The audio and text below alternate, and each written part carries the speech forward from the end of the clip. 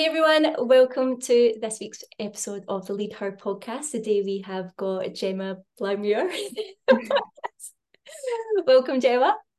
Hi, thank you for having me. So Gemma is the women's health mentor, and I actually found out about Gemma through my partner Joe, and he came down the stairs one day and he's like, I'm working with this new lady, Gemma. She's amazing. She would be awesome for your podcast. Like, you guys are like proper, like pro women. Like, you need to get her on the podcast. And I was like, okay, cool. So I've been watching Gemma for a while, and the message that she's putting out there is amazing. And like, the conversation is changing. We are definitely talking a lot more about our periods and how to manage our periods around training. We're definitely talking a wee bit more about pre and postnatal training, and menopause is no more like hush hush and Instagram and stuff now. Definitely people are talking about these things a lot more, but the fitness industry is definitely still a lot more created for men, let's say. And I think the world is in general, and it's great the conversation is improving, but I still don't think it's at a level that it should be. And I was speaking to Gemma last week, and it's like, we need to chat about this all a hell of a lot more, and just giving you guys a bigger insight into like how you maybe could be training and like managing your nutrition better to kind of maybe suit you a little bit more. And like, Gemma's on a really cool mission to help women understand themselves more through helping other coaches coach their clients better. So she's on an awesome mission right now that I'm like, right, let's just chat this all out today and see if it helps you guys at home listening in any way. That's amazing. Or even just helping you become aware of who Gemma is and what she's doing, and following her moving into the future as well, and everything that you're doing. So Gemma, what else can you tell everyone else about you personally and professionally as well? Who are you? Okay, that was a big introduction. How do I follow that? So yeah, I have been a PT for more than 20 years now, and a health coach, specifically women's health, probably just about 10 years. It's definitely, my personal journey has always flavored my professional journey, I feel like. I'm not really one to settle for no if it doesn't suit like my needs. So, I had my first baby, well, he'll be 12 in December, and I was determined that I would just carry on as normal. There would be no difference. Like, remember my boss's horror when I came in to teach body attack. And my due date was the Wednesday, and this was the Tuesday night. He was like, "Why are you still here? Oh my God, you're going to have a baby while you're in the studio." So, I was like, nah, this won't change me. I am not prepared to settle for being bubble wrapped and like sat in the house and not being able to do what I always wanted to do. It still frustrates me a little bit now that mums can't just go anywhere with their baby in a car seat and get back to what they used to do. Active mums, and there's not an awful lot for active women to continue their active life throughout the different stages of the female health journey. As far back as puberty, like I was in an elite performance pathway for athletes, and not once was periods mentioned, or that there might be a difference between the girls and the boys in the pathway and how they might need coached differently, or emotive topics dealt differently. Then obviously when you go through pregnancy, if you decide to go down that path, there's not an awful lot of guidance. That we're better now, but pre and postnatal fitness is still gen pop, is still really generic, and lots of coaches don't really want to go there. They're either all in or not at all. And then when so I've now had 3 children, and after my third, he's 3.5 now. Obviously we went through the pandemic as well, and I was like, I completely lost all my strength, all my joints seized up, and I went to the GP, and she was like, "Oh, it's because the gyms are shut." And I was like, "That's not, because I've done this for 20 years. Like there's something not right." So then went on a deep dive as to what it could be, discovered the word perimenopause. Like, had never even considered, didn't even know that word existed. I thought menopause was for old ladies. never in my wildest dreams did I think that potty training and perimenopause would occur in the same part of my life, but they very much did. And then I was like, wow, there's nothing for us in this space. There's some Gen Pop information that's not particularly helpful, but there's nothing for women like me who want more than do your 10,000 steps and settle for what you've got, So now I'm on a mission. Now I have gone from, I think I said this to you when we spoke before, there's a journalist called Kate Muir who did Davina's programme, and she says that when she got into this space, she was a consumer of information. She was just learning what she needed to do the work that she was doing. And when she learned more, she was horrified at what she learned, and she became a feminist because she was like, this has got to change. And then the more she learned, she became an activist because she was like, how do we make it change if we're not in it to make it happen? And that's definitely what's happened to me. I consumed information for my own benefit and then realised how wide the gap of knowledge was for women, and became a feminist, having never thought of myself as a feminist before, because I've never felt hard done by. I've always been one of those women or girls who was like, if he can, I can. Like, that's not going to stop me. And then, yeah, definitely, I'm probably sitting in the activist camp now, banging my drum saying it's not good enough. We must do better. We can do better. We just need to know how. Yeah, I absolutely love that. So what are we doing like now to kind of become like that activist? Like, what are you kind of seeing within your business to be like, right, I want to do something about this and help more women? What have you been kind of actioning?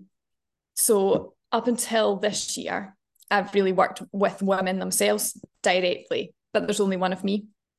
So I thought, this industry is, although it was an industry built by men for men, and women have been on the end of that shrink it and pink it model for, well, forever, the tide is turning, and there are more and more coaches, trainers, PTs, fit pros that want to make a difference. So I gathered everything I've learned, condensed it down into the female specific curriculum, and have been taking it out to those fit pros, coaches, teachers that just need confidence in their own knowledge to start having those conversations with women and empowering women to know themselves better.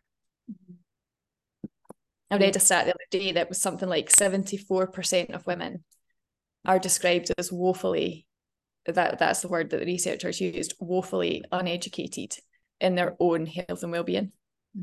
Yeah, still to this day, when we think it's getting a little bit better, and it isn't. It really is. I mean, I think the more you don't know what you don't know, do you? And then the more you learn, the more you realise you've got to learn, if that makes sense. Do you know what I mean? Like I say, I'm a 39, nearly 40-year-old woman who, until recently, didn't even understand the phases of my own menstrual cycle. Do you know, like, I was like, yeah, I'll track my cycle, that's easy. But I didn't. Do you know, I couldn't have told you. In fact, so we had assisted conception for our second two children, and part of the process was knowing when day one of your cycle was, and I didn't actually know, and I was 30, that day one was the first bleeding day, like first full bleed. So anything up until actual bleed is not day one. Do you know, like that was how uninformed I was, and I thought I was really in tune and connected with my body, and but I just didn't know. And then I didn't even know the word perimenopause existed until I was 37, and I'd had 3 kids, one of which is a girl. And I was like, wow, my knowledge gap is massive, and I'm a female living it. So imagine trying to help women understand themselves if you're a man. And there's a stat that says that 70% of coaches and fitness professionals are men. So where do they start if they don't know? And the biggest barrier to having those conversations is the trainer's own confidence in what they know. So yeah, my mission is to help them feel confident in what they know, to have the conversations with the women that they work with, so that those women are empowered within their own health and well-being. Mm-hmm. Yeah, and they're not just training them like little men. Yeah, exactly. They're not just given the same kind of things, but less reps and lighter weights. Mm-hmm. Yeah. Because there's better ways, and there's better ways for menopausal women to train effectively and efficiently than premenopausal women, for example. Mm-hmm. Do you know what? And once you know the client that you're working with and you understand where she is in her female health journey, you can provide a more tailored service and get better results. Mm-hmm. Yeah, and then it's also helping, like you said, there's only one of you. There's only so many women that you can help. That Exactly. it's like now the mission is like, if I help lots of other coaches, and there's more women out there getting the help that they deserve, not that they need, that they deserve that help. And it's like when they are trained like many men and they can't do it, they then feel like they're a failure. They then resent any fitness and health advice. They feel like it just doesn't work for them and they're broken, and they're not. They're just not being trained in a certain way that manages their hormones or their mood or their lack of sleep through like night sweats and stuff that can kind of happen, like all these things. Like we are so different to men, and some people see that as a bad thing, but I think it's also a very interesting thing, and we can help it work in our favor in some ways as well, can't we? Oh, definitely. You just have to know what you're working with, and if your client doesn't understand herself, then both of you are at a loss. Do you know, neither of you know really where to start. But if you're both working together to understand each individual client that you have in front of you and how their circumstances affect what they can and can't do with you, then you build a much more authentic relationship with every client. And we know that women thrive within the relationship. So if they feel confident in you, even if they're not confident in themselves, then they will still be willing to be vulnerable, to share, to set goals, to be in the vulnerable place of trying to achieve a goal, because they're confident in you and your relationship with them. So it makes a massive difference. And yeah, it can completely change the playing field for women. And it probably makes it more enjoyable for the coach as well to be like, okay, like I actually understand why someone's like, why we're having this difficulty, like there's problems that we can solve it, rather than being like, oh, like that client's not getting. Even then they can then doubt themselves and be like, maybe I'm a crap coach and I can't give people results. And I think it's really good within their business if they can help everyone through these emotions and these changes, that it promotes their business and helps them grow as a coach as well, because they're giving people the help that they deserve. Oh, definitely. And alongside like looking for answers for myself, I've got 3 clients that stick in my mind from that particular time in my life and my business, that we were jumping through every hoop that I knew and nothing was working. Like they were independent of each other, but it was at the same time. And I was like, it's me. I'm crap. There's something that like, I don't know. I'm just rubbish. And I remember saying to one of them, it can't just be about the squats and the broccoli. Like there must be something bigger at play. I just don't know what it is, but like I have given you all my golden nuggets and none of them are showing any reward, do you know? So you're absolutely right. Not only can it take women from feeling like they're rubbish and it must be them because they're not getting the same results as someone else that they've seen in before and after pictures, but it also supports coaches themselves from feeling like they're rubbish. Do you know, it takes everybody to a more empowered, informed place. Yeah, absolutely. And some people will listen to this and go, oh, well, all coaches, like everyone puts coaches on a pedestal as if we're so confident and we know everything and we're like bossing it and we're so motivated. But honestly, I have had times where I thought I'm a bad coach and I feel like Yeah. I'm not good enough, and I've thought I can't help these people, what's wrong with me? But then there's the people at home that are like, what's wrong with me? I can't Yeah. And it's really good to just open that conversation together. And sometimes I'd be sitting with clients and I'm like, look, I've, like you said, I've done everything that I think of. Is there anything you feel on your side that would maybe help as well, so that we can kind of find a solution together to keep moving you forward, because you're doing amazing, and just trying to reinforce that it's Yeah. not them, it's so hard. So I think it's amazing that you're doing this. So through this course, do we kind of start from puberty, I guess? Or do you kind of Yeah. take... Well, so we kind of go through the differences between men and women as basic as the skeleton, Mhm. and like the impact that us having wider hips has on women's ability to squat, further down the line, or women being more prone to non-contact ACL injuries, which has been quite topical with women's football. But that's not a phenomenon that's only football related. That's actually because we have wider hips and our leg bones are further apart. Breasts, pelvic floor muscles, and how women's brains work a little bit differently. So they're not necessarily, you couldn't look at two brains and say that's a man's brain, that's a woman's brain. But how we process emotion differently and perceive emotion differently, and how we deal with it differently versus men. So we're quite external with it, men are quite internal with it. If you're a female working with a man or a man working with a female, sometimes that can cause conflict because women are empathetically wired and men are problem focused. So I actually think I've heard Joe talk about this, that he is a problem solver and he wants to solve your problems, and you're like, fuck off, I don't want you to solve it, I just want you to listen.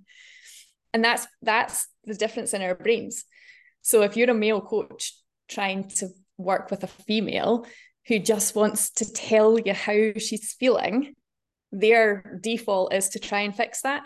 Mm-hmm. And women don't often want to be fixed, they just want to be heard. Mm-hmm. So yes, basic differences is that. And then we follow the female health cycle. So we go puberty, menstrual cycle, menopause, and then tools for integration and implementation. I don't cover pre and postnatal because there's quite a lot of that out there already. And not every female client will be pre or postnatal, but every female client will follow the female health journey, otherwise puberty and menopause. Mm-hmm. So yeah, that's where we go with that. Mm-hmm. And I get on my soapbox. That's really interesting that you don't do the pre and postnatal stuff, but that makes total sense because not everybody's going to go through that cycle. Like those other ones are guaranteed for everybody. And like we always say, like I remember when I was younger, like you menopause was like a bad thing. Yeah. And it was almost like you would whisper it and it would be like, oh, she's going for menopause. Like you wouldn't really, it felt like something that was bad and scary and dark. That's all I remember as a kid, like growing up. Even as like maybe early 20s, I'd always be like, oh, that creepy or yucky or like, whatever. Women are on the turn. Yeah. And it's just like, I don't know why I was even bringing that up there, but it's just like you think these things are bad and that women, like you've got a choice with it. You don't have a choice with it. It happens. It's normal. It's natural. That why was it so hush hush and dark? And I just feel sorry for my mum, like to go through all of that with us as kids and not knowing how we could have maybe helped more ourselves as well. So I think that's really, really good that it is something that you're helping men with as well, to open this conversation and not be funny about it. Like I've still got family members who see my Instagram and I'm talking about my period and they're like, why are you talking about your period on Instagram? And I'm like, because I'm talking to women, I'm not talking to you. Like this isn't for you. It's like literally helping women hear these things, to go, it's not just me that has a really crap week before my period. It's quite normal, and to know that you're going to get the weeks after that you're like super strong and super powerful. And you just feel like super mum on those weeks as well. You get the good weeks, you get the bad weeks, and it's all through this hormonal cycle. But we think we're mental and there's something wrong with us, and then we get our period and we go, oh, maybe that's exactly. But then, I think everything along the female specific, everything all comes shrouded in that veil of embarrassment. We talk about pelvic floors and like people just settle for peeing themselves. Mm-hmm. And I'm like, you don't have to though. Like there are ways and means of not being like that, or not worrying when you sneeze, or coughing with confidence, you know? Mm-hmm. And then periods, we've almost been taught that it's a monthly inconvenience. And actually, it's so important. It's considered the fifth vital sign of internal health. So if you are of menstruating age, a healthy monthly cycle lets you know your body's operating optimally, internally, without any other feedback. And slight changes in that are markers that it's not in optimal health anymore. And there are things, you know, and it's actually worth looking and seeing, where could you optimize health? What are you really stressed? Are you really tired? Are you eating well enough? Do you know, there's lots of things then that you can start thinking about that are not major changes that would probably go under the radar otherwise. And then, yeah, like you say, with menopause, I actually think it's quite a liberating time for women if they're not scared of it, and they don't see themselves as past it. It's almost, you know, a step into freedom of the responsibilities and duties that potentially come during your childbearing years, do you know? Mm-hmm. And you've got so much more to give.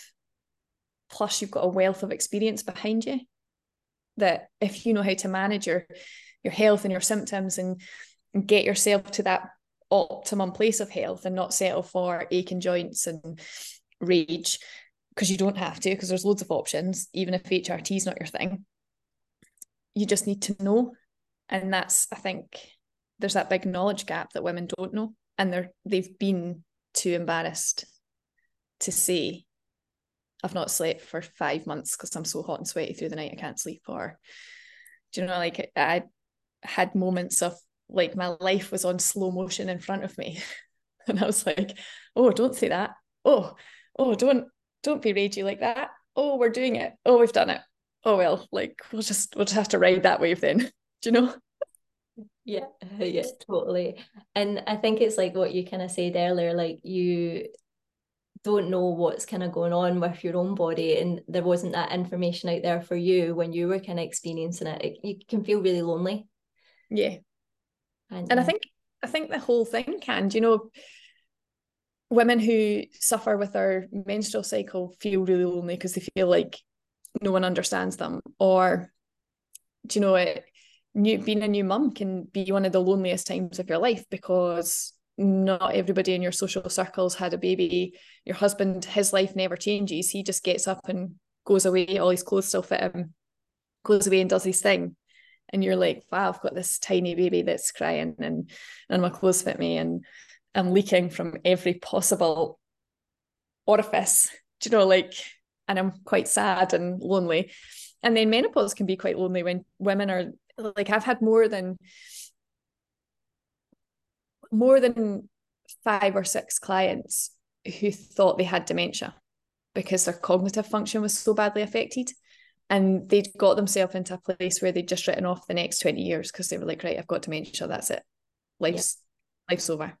And then they got the right help and they were like, wow, I've not got dementia. I'm actually totally fine. But, you know, if they hadn't spoken to me, they'd never have known. And they'd just have like signed off the rest of their life to being unable to participate in life fully. Yeah. And I don't know if it's just the generational thing as well, like where we have just been like, I'm just going to go like do what the boys do. Like I am the same and I can push, and we just get on with it, and we just try and do it no matter the barriers that we all face. We're just trying to do it like the boys and show the boys how it's done. And I don't know if that stems into all these other aspects of life where we're like, I'll just get on with it. I'll just deal with it. I'll deal with the leakage. It's fine. It's normal. Let's not talk about it. Just deal with it. We just try and deal. Whereas actually there's things out there that actually could help us and make our life easier. And we don't have to settle. No. Yeah.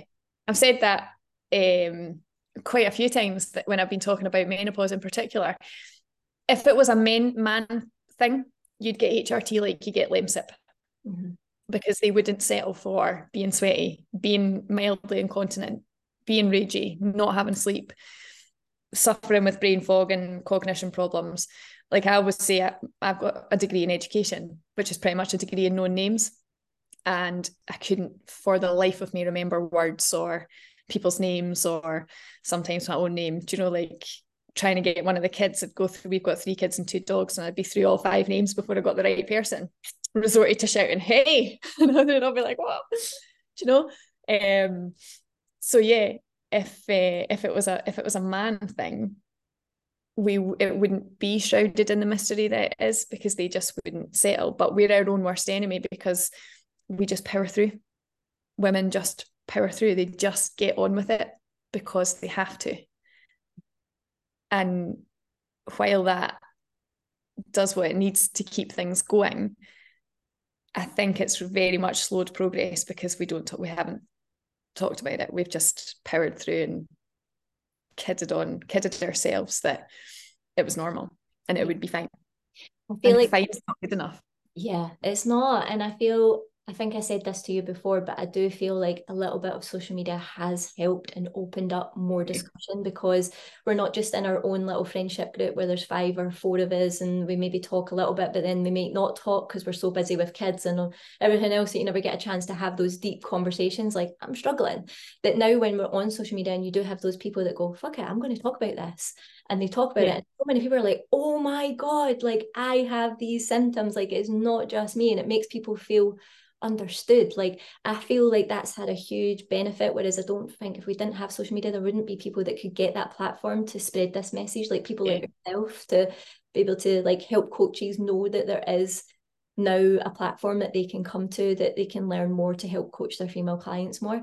So like, we're going to go into like some other stuff really soon in terms of like how people can understand their bodies a wee bit more. We could talk for hours like, so much stuff and try and put the world to right on camera. But one thing I really wanted to just chat to you a little bit, we can try and go into this briefly, is like, there is so little research on women in the fitness industry. Can you explain maybe like why that is? Part of it is that science needs clear factors and variables, and no 2 women are the same. No 2 humans are the same, but you know, you take 10 menstruating women, for example, and they're all on a different day of their period, or even if they were all on the same day of their cycle, their hormonal profile would be completely different. So those variables change the goalposts for the scientific outcome.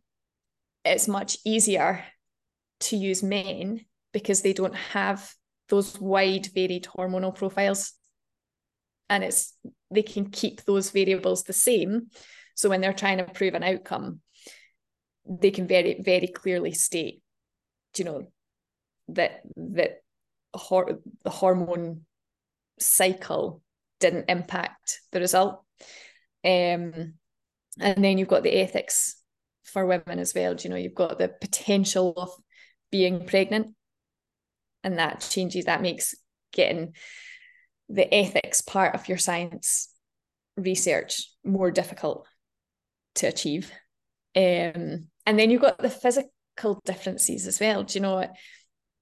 This is quite generic, but do you know, if you chose 10, 25-year-old men, for example,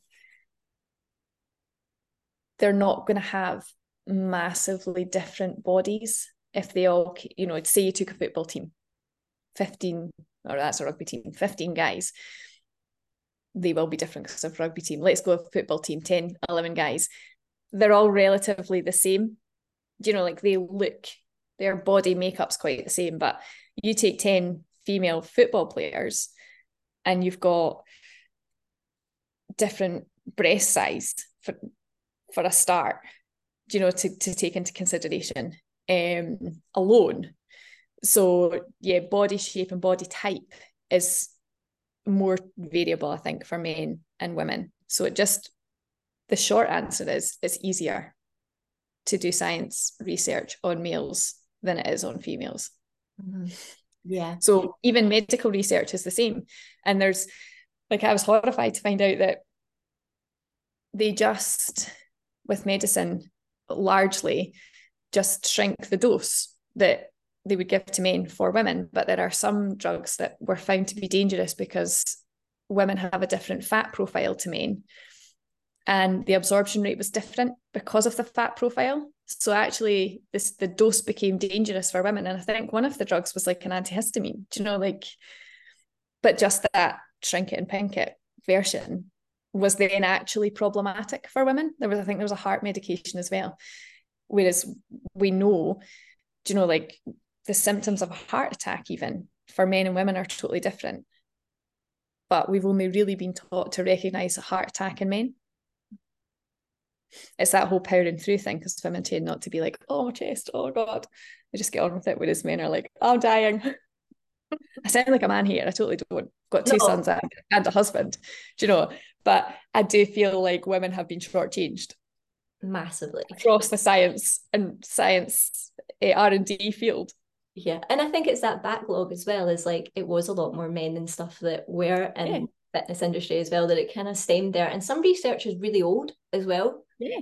Is like for men back in like maybe like the 60s, 70s, 80s. And now we're in 2020. I seen a meme recently, and it was like 2023, people born in 2000 are now 23. But I'm 23. How like, do you know that way? Because I feel as if it's only been I don't know. I'm like, how are they 23 already? Like the years of in research that's 40. How much has technology changed with iPhones and stuff since like the early 2000s? That it's like we're still going by research in like the 1998 and stuff. And it's like that's exactly go, and things have changed massively. So I think there's a huge backlog with like a more male dominated area, and now it is becoming a bit more balanced. It definitely is, but it's so hard to research on women because of all these different fundamentals. Like, I know you don't have the answer to that in any way, but what should we maybe be aware of, like with maybe when we do see research coming out, maybe like for me, I seen something on a newspaper recently, and when I went through and read it, it was all done on men, and I was like, well, still that doesn't and a lot of the research where it states that it's men and women, the split's like there's a woman in the research, you know, it's not 50-50. If you're really interested in the science, there's 3 women who've written a book called The Female Body Bible, and they go by the Well HQ, Emma Ross, Baz Moffat and Bella Smith, and they are pioneering female specific education being brought into sport and exercise. Baz was a rower, I think, and I forget if it was Emma or Bella, but one of them was the head of research for 2 Olympic cycles for Team GB. Do you know? So the other one's a female health doctor, and they share a lot of well done research. So through their website, if you're a science boffin like me and you like to read the research and you like to see what's out there, that's a good place to start. And then read the blurb and see one of the problems with a lot of research that has had women only, it's not very good quality research, so it doesn't stand up to peer review or meta-analysis, you know, the things that researchers use to say this is gold standard research. But there is a lot coming out, and there's a lot of pioneering female scientists in the sport and exercise world who are doing a lot of good work. Stacey Sims is an American, and she did a lot of work with her first book was it called Roar? Was the first book Roar or the second book Roar? One of them anyway was working with your menstrual cycle, and then the second one was menopause related. And her team do a lot of work, and she cites a lot of good research. So yeah, there's lots of stuff out there or drip feeding into the market now. Hazel Wallace, the food medic, she's another one that she's got a female specific health book now, and she shares a lot of stuff that's good quality research into women's health. Yeah, we'll maybe write them down after the podcast and pop them in the description. But I love the food medic. She's amazing. Like, I love what she's doing. And I think as well, like, just to quickly note is that, like you said, it is harder to do women. That's the main thing. It's just going to be harder and it will take longer, but you could still get kind of research there, and hopefully we do see that change in the future. But also stuff like even just like gym equipment, a lot of it's designed for the average man. Like I've tried to put women on leg press and stuff before, and they're teeny. They're like, Yeah. like just below 5 foot, and I'm like, oh, like this is not going to fit our limbs. Like it's just sometimes realizing some kit is big and bulky, and a lot of it has been designed for men as well, and we maybe need to adapt things a little bit to kind of get Oh, it to definitely. you. So yeah, it's just really interesting to know that these things, again, there's nothing wrong with you, it's just things Yeah. happen a bit more. Even bike saddles, the groove in a bike saddle is to protect the nerves in like men's, like, I'm not sure about their scrotum, but definitely like their undercarriage anyway. That's what the groove is there to protect. And you're like, wow, you thought about a man when you made the saddle, but what about us? Do you know, like, how come the mainstream saddle is to protect men? Like, what? Is that fair? Yeah, yeah, and you see so many like professional athletes like suffering from that Yeah. pelvic floor and stuff because we're so into, like, I think they've not even changed the saddle really 100% yet for mainstream Oh, women and men. So yeah, I think it's just good to bring awareness to that for sure, because a lot of people don't really realize that unless you yeah. are in the fitness industry. So thank you for sharing that with us. Now we know everybody's different, so we can't give people the answers today of what's going to be perfect for them, but we know like most women listen to this podcast are maybe mums, they've maybe been through menopause, but they're definitely women who are really busy. So we kind of thought like, okay, maybe we can look for stuff that women that are really highly stressed, maybe struggling with their sleep, maybe got a lot going on in life, like what maybe kind of considerations would you maybe put in for those kind of women to have a healthier lifestyle? Um, so planning and prepping would probably be my like biggest thing. I know certainly for myself, when I consciously plan in training, nutrition, and recovery for the coming week, I'm far more likely to make that happen than if I just like see what happens. You know, by the time I see what happens, it's bedtime on a Friday night and I've not done anything. And then I'm like, God, I'm such a miserable cow because I haven't exercised and I've eaten shit because I was eating on the run and didn't actually take time to look after myself. Whereas a couple of hours over the weekend can really change how a week goes for me. And like, I even plan like what washing gets done on a Monday, Tuesday, Wednesday, you know, like what things have to happen in the house, what things have to happen for the kids, what meals we're having, because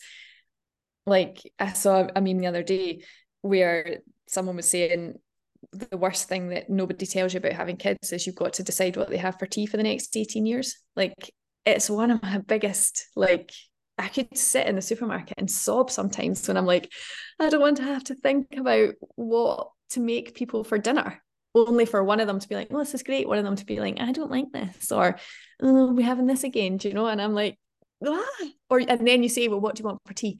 And they're like, so we've got a cookbook cupboard, and I'm like, choose a book each, choose a meal each. And when you have that meal, you have to take ownership for the fact that you chose it, even if it's not what you fancy and you don't like it that night. Make a better choice next week. And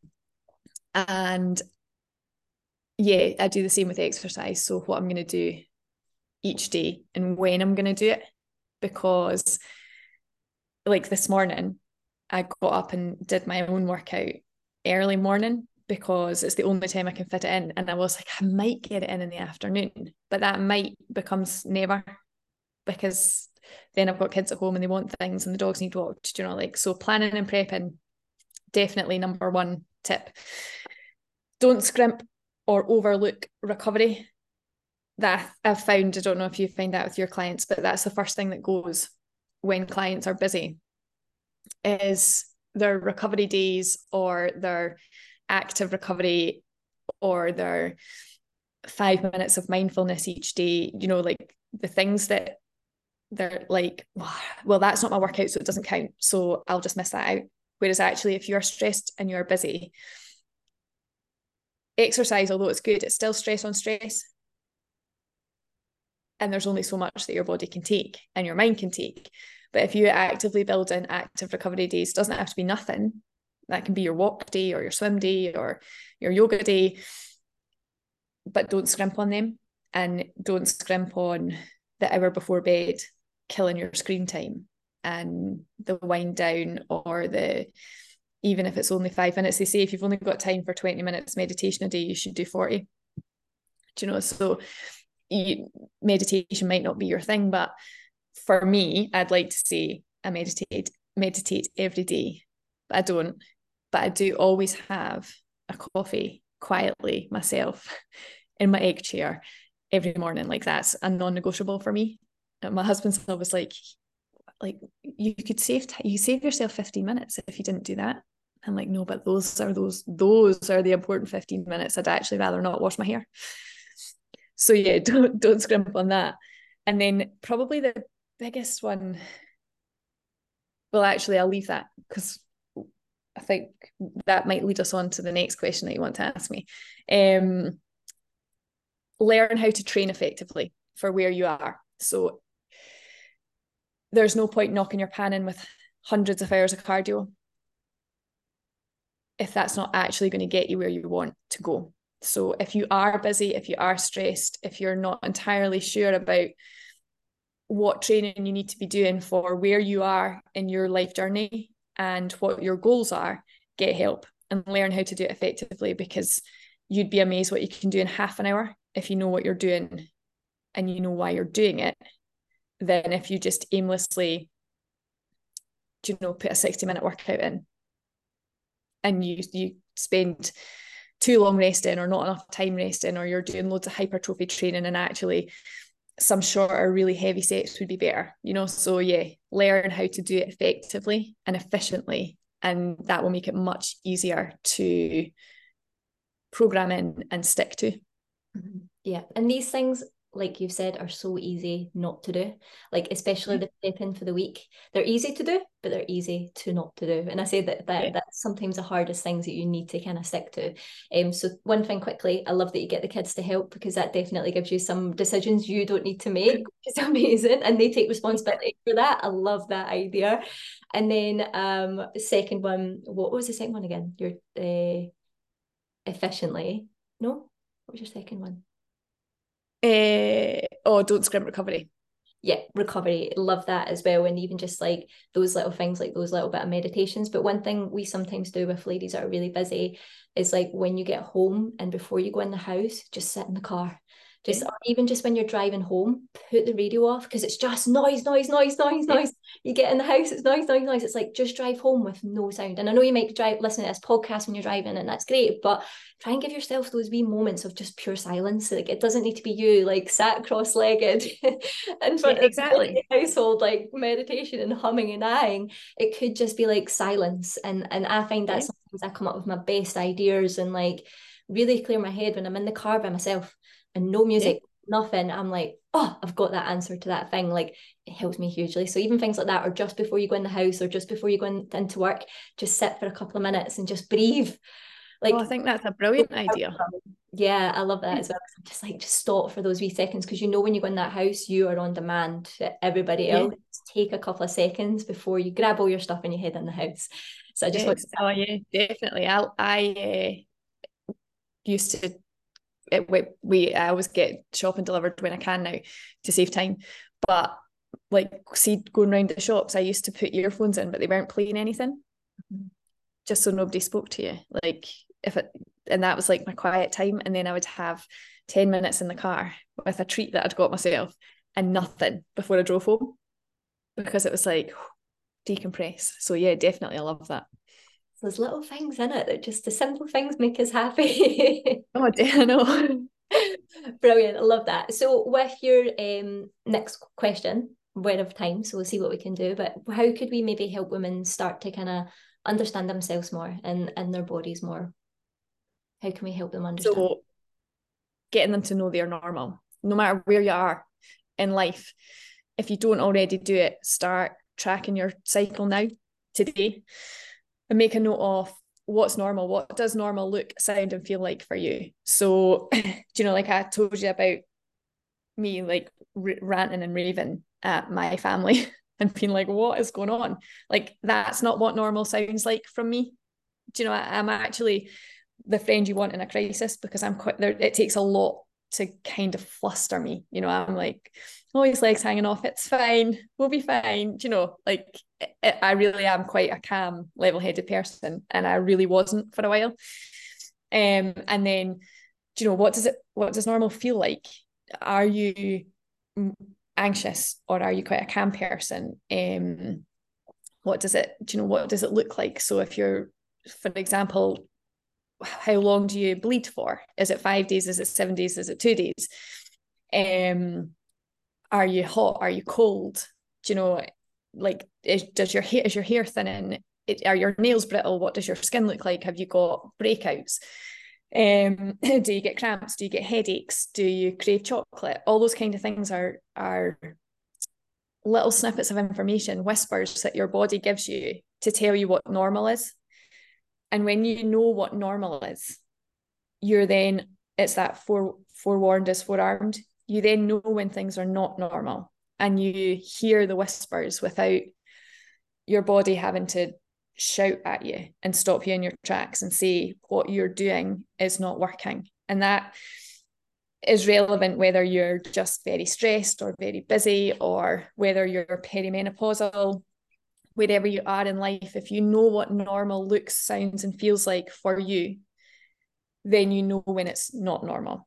And also you can work with normal. So you know when lifting heavy works really well, or when getting a walk with earphones with no noise works, do you know, or when no training is actually a good thing and not a bad thing, or when you can push hard and, you know, you've got loads of energy and loads of power and you can really smash your sessions. Once you understand what normal is for you, you can work much more effectively and efficiently within that. And you are aware when it's not normal, and you can seek the appropriate support or advice, be that from a coach, a PT, a doctor, whatever it is that you actually need. But you know when you need it. And you don't get to the point that I did where, like, I was completely blown out the water and it was like I was wearing someone else's body, because I just hadn't listened. When I look back, and quite often when I look back with clients and we, you know, kind of do a timeline, they're like, oh, wow, yeah, I did notice those things, but I was just like, nah, do you know, it's fine, because I didn't know what normal for me was. And I could only go with what mainstream normal was. And mainstream normal is that whole Gen Pop, like, everything's fine. So yeah, that's the best thing I think that women can do to support themselves. And they can start now. And it doesn't cost anything, and they don't need anyone to do it. And you can do it on an app, or if you're an old school paper diary girl like me, you can note it in your diary. But you'll soon see a pattern, and you'll soon learn the rhythm of your body if you don't already. And some people are like, oh, well, I already do that, but they don't. Like, they've maybe like been in the app for like one day and then totally discarded it, because we are busy. Like, life is non-stop. But I do think it is really important to start getting averages of yourself. Like, I know for me, my period will be maybe kind of 4 days, like around there, like always. And like sometimes if it's shorter, I'm like, oh wow, that's a bit weird, that's strange. And it's just little things like that that go a long way. And sometimes this is why it is good to have a coach as well, because it does bring that awareness back to you. Like, one thing that you say as well is, like, when women work with you, they know themselves more than they ever have done before. That's similar to what we do on Lead Hard as well. Like, I've had so many women come to me going, my period doesn't really affect me. And I'm like, but does it? I notice within a week it does, definitely. Like, week one, they're so motivated. They're like, I'm so tired. I don't know what's wrong with me. And I'm like, where are you in your cycle right now? And they're like, I don't know. And I'm like, that's maybe something that we can use as a tool while we're coaching you, that if you're having a bad week, we can maybe kind of look into these things and help you understand yourself more, and why you're hungry and why you're tired and why you're grumpy. And also, one thing for me last week, or this week, was it this week? Yeah, this week, Monday, I had a bit of a low sore back. My lower back gets a bit sore when I've got my period, and I'll always be like, I'm not deadlifting. Like, it's just not worth it on those days when I've already got a bit of aching pain to then be deadlifting. So there's so many things that are so powerful to know about yourself, that for when you are going through menopause, or when life does changes, you can really kind of get a grasp of what's going on, and that's not normal for you. So exactly. And if your body's working really hard behind the scenes, So they say the second half of your cycle is when your body, it's like the prep phase. So even though you're not planning on having a baby, it's preparing you to have one in case you do. So that's when you're generally seeking out those extra calories because it's working so hard behind the scenes. And then you pile more work and stress on top of that. And then you're like, God, I'm shit. I'm just shit. But if you're like, oh, actually, behind the scenes, out with my control, there's huge energy expenditure. So actually, I'm not going to stay up and watch that program. I'm going to make an effort to go to bed a bit earlier, and I'm going to drink more water, and I'm not going to berate myself for having a Kit Kat at 4 o'clock because, I just need that little pick me up, and I'm going to get more fresh air. You can start to work with your body instead of being like, God, I'm so shit, I hate myself. Yeah. Do you know another one I want to just drop in briefly as well is like alcohol? I think a lot of women with even their cycle or through menopause is like alcohol affects you differently. It does. And if you're already feeling the emotions of anxiety, even coffee actually. So on Sunday I said to Joe, I feel like I've got a wee bit of like anxiety for this week ahead, like just got a lot on and I'm thinking a bit more and there's loads going on. And I was like, Joe would say to me later, he's like, do you want another coffee? And I was like, I would love one because I've got a lot to do, but I already felt anxious that I knew another coffee was going to take me over the edge. And that sounds so pathetic, but it's little things like that I know about myself. I can only handle one coffee. Yeah. Stays, but if I'm anxious, then one is definitely enough. And I think alcohol's the same. I've noticed with myself, like because I drink a lot less, I think as well. But yeah, if I'm already feeling a bit blue, that's normally when people would turn to alcohol to maybe feel better, to maybe feel relaxed. If people are having a tough week at work and they're having that brain fog and they're like, what's wrong with me?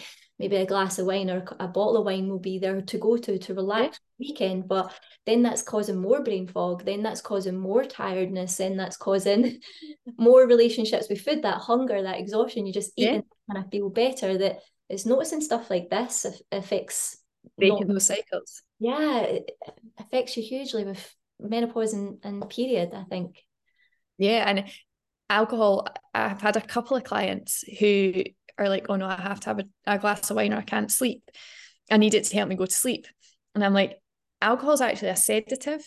So if you're sedated, you're not sleeping. You're not in that recovery state of sleep. So then you wake up as tired as you were before you went to sleep because you haven't given your body the chance to rest and repair. So could we try a different coping mechanism for sleep? Because all that's doing is leading to the insomnia that lots of women suffer through perimenopause, but also just through life in general. When you get to bed and you've got a busy brain and you're like, oh God, there's so much to do and I'm so tired, but I'm wired, and I'll just use a glass of wine to help me get to sleep. And then that's actually counterproductive. Yeah. And we don't want to tell people not to enjoy life. No. Like, these are joys in life, they really are. But sometimes for me, I sit down and I go, it's not worth it. I actually want to feel clearer. I actually want to have a fresh head. I actually want to have less anxiety. Like, it's a hard decision, but I know that wine's not going to help me tonight. But it's finding that balance, like not to say they need to stop it every night, but maybe you could stop it Monday, Tuesday, Wednesday, still have it Thursday, Friday, Saturday, and see if you notice a difference and then decide what works for you and still having that little bit. But just making the decision of what's going to serve you more as well. If it's going to make you feel better, it's worth it in some ways. Conscious choice instead of habit. Yeah. I feel as well, like when you do cut things down a little bit, when you do have it, you enjoy it so much more. Definitely. And then I think you become appreciative of, oh, that was really nice. Like that one glass was really nice. I remember a client saying to me, oh, you'll be so proud of me. I had a glass and I really enjoyed it, but I didn't fall into the bottle because I was like, I really enjoyed that. And actually, I would only be pouring another glass out of habit. Whereas like she was like drinking a bottle of wine a night before that. And it took a long time. It didn't just happen overnight. She didn't just stop that. But you're absolutely right. Her level of appreciation for when she did have it was completely different to just habitually drinking it. Like she was like, I'm drinking it like Ribena. Which is very common. It's so common. There's probably lots of people listening to this that are like, oh God, they're talking about me. And there's nothing wrong with you, but it's just something you can definitely start to understand yourself a little bit more is so powerful. And we're all so different as well, that it's really important to do it for yourself and not just go with what's on the mainstream and how somebody else and what somebody else does when they've got their period. You see people have weird and wonderful drinks when they're at a certain month, and you're like, I don't have the time to make that. You do.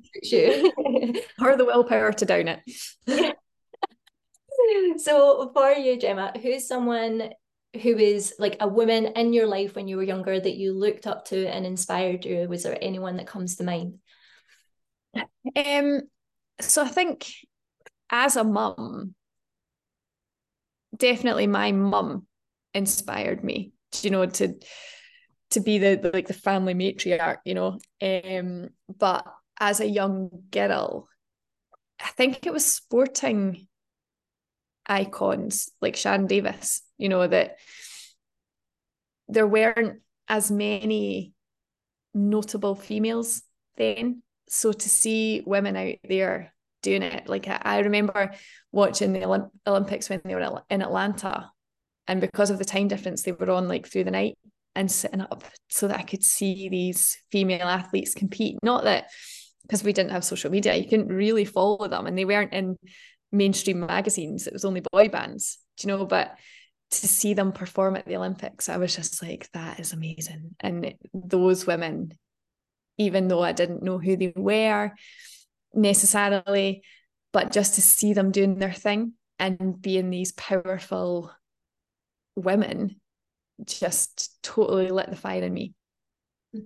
Perfect. Thank you so much. And I've loved this today. This is probably like one of my favorite podcasts so far. I love chatting about this stuff, and I'm so happy we found you and we've been able to bring you on and open up this conversation some more. But so thank you so much. But for anyone else that's feeling it like me, where can they find you? So Instagram, if you are a coach or a PT or a fit pro and you're like, oh, I could do with a little bit more, then you'll get me at the Women's Health Mentor. And if you are a woman navigating her own health journey and you would like a bit more, you can get me at the Women's Health Coach, both on Instagram. Amazing. I shall pop them in the description. I'll get you to send the books over that you've mentioned as well. Yeah, all in the description so everyone can just explore these things so much more for themselves as well. But Gemma, you've been amazing. I knew you would be. Thank you so much for your time today. Thank you. You. Everyone else, thank you for listening. I hope you've loved that today, and I'll catch up with you all very soon.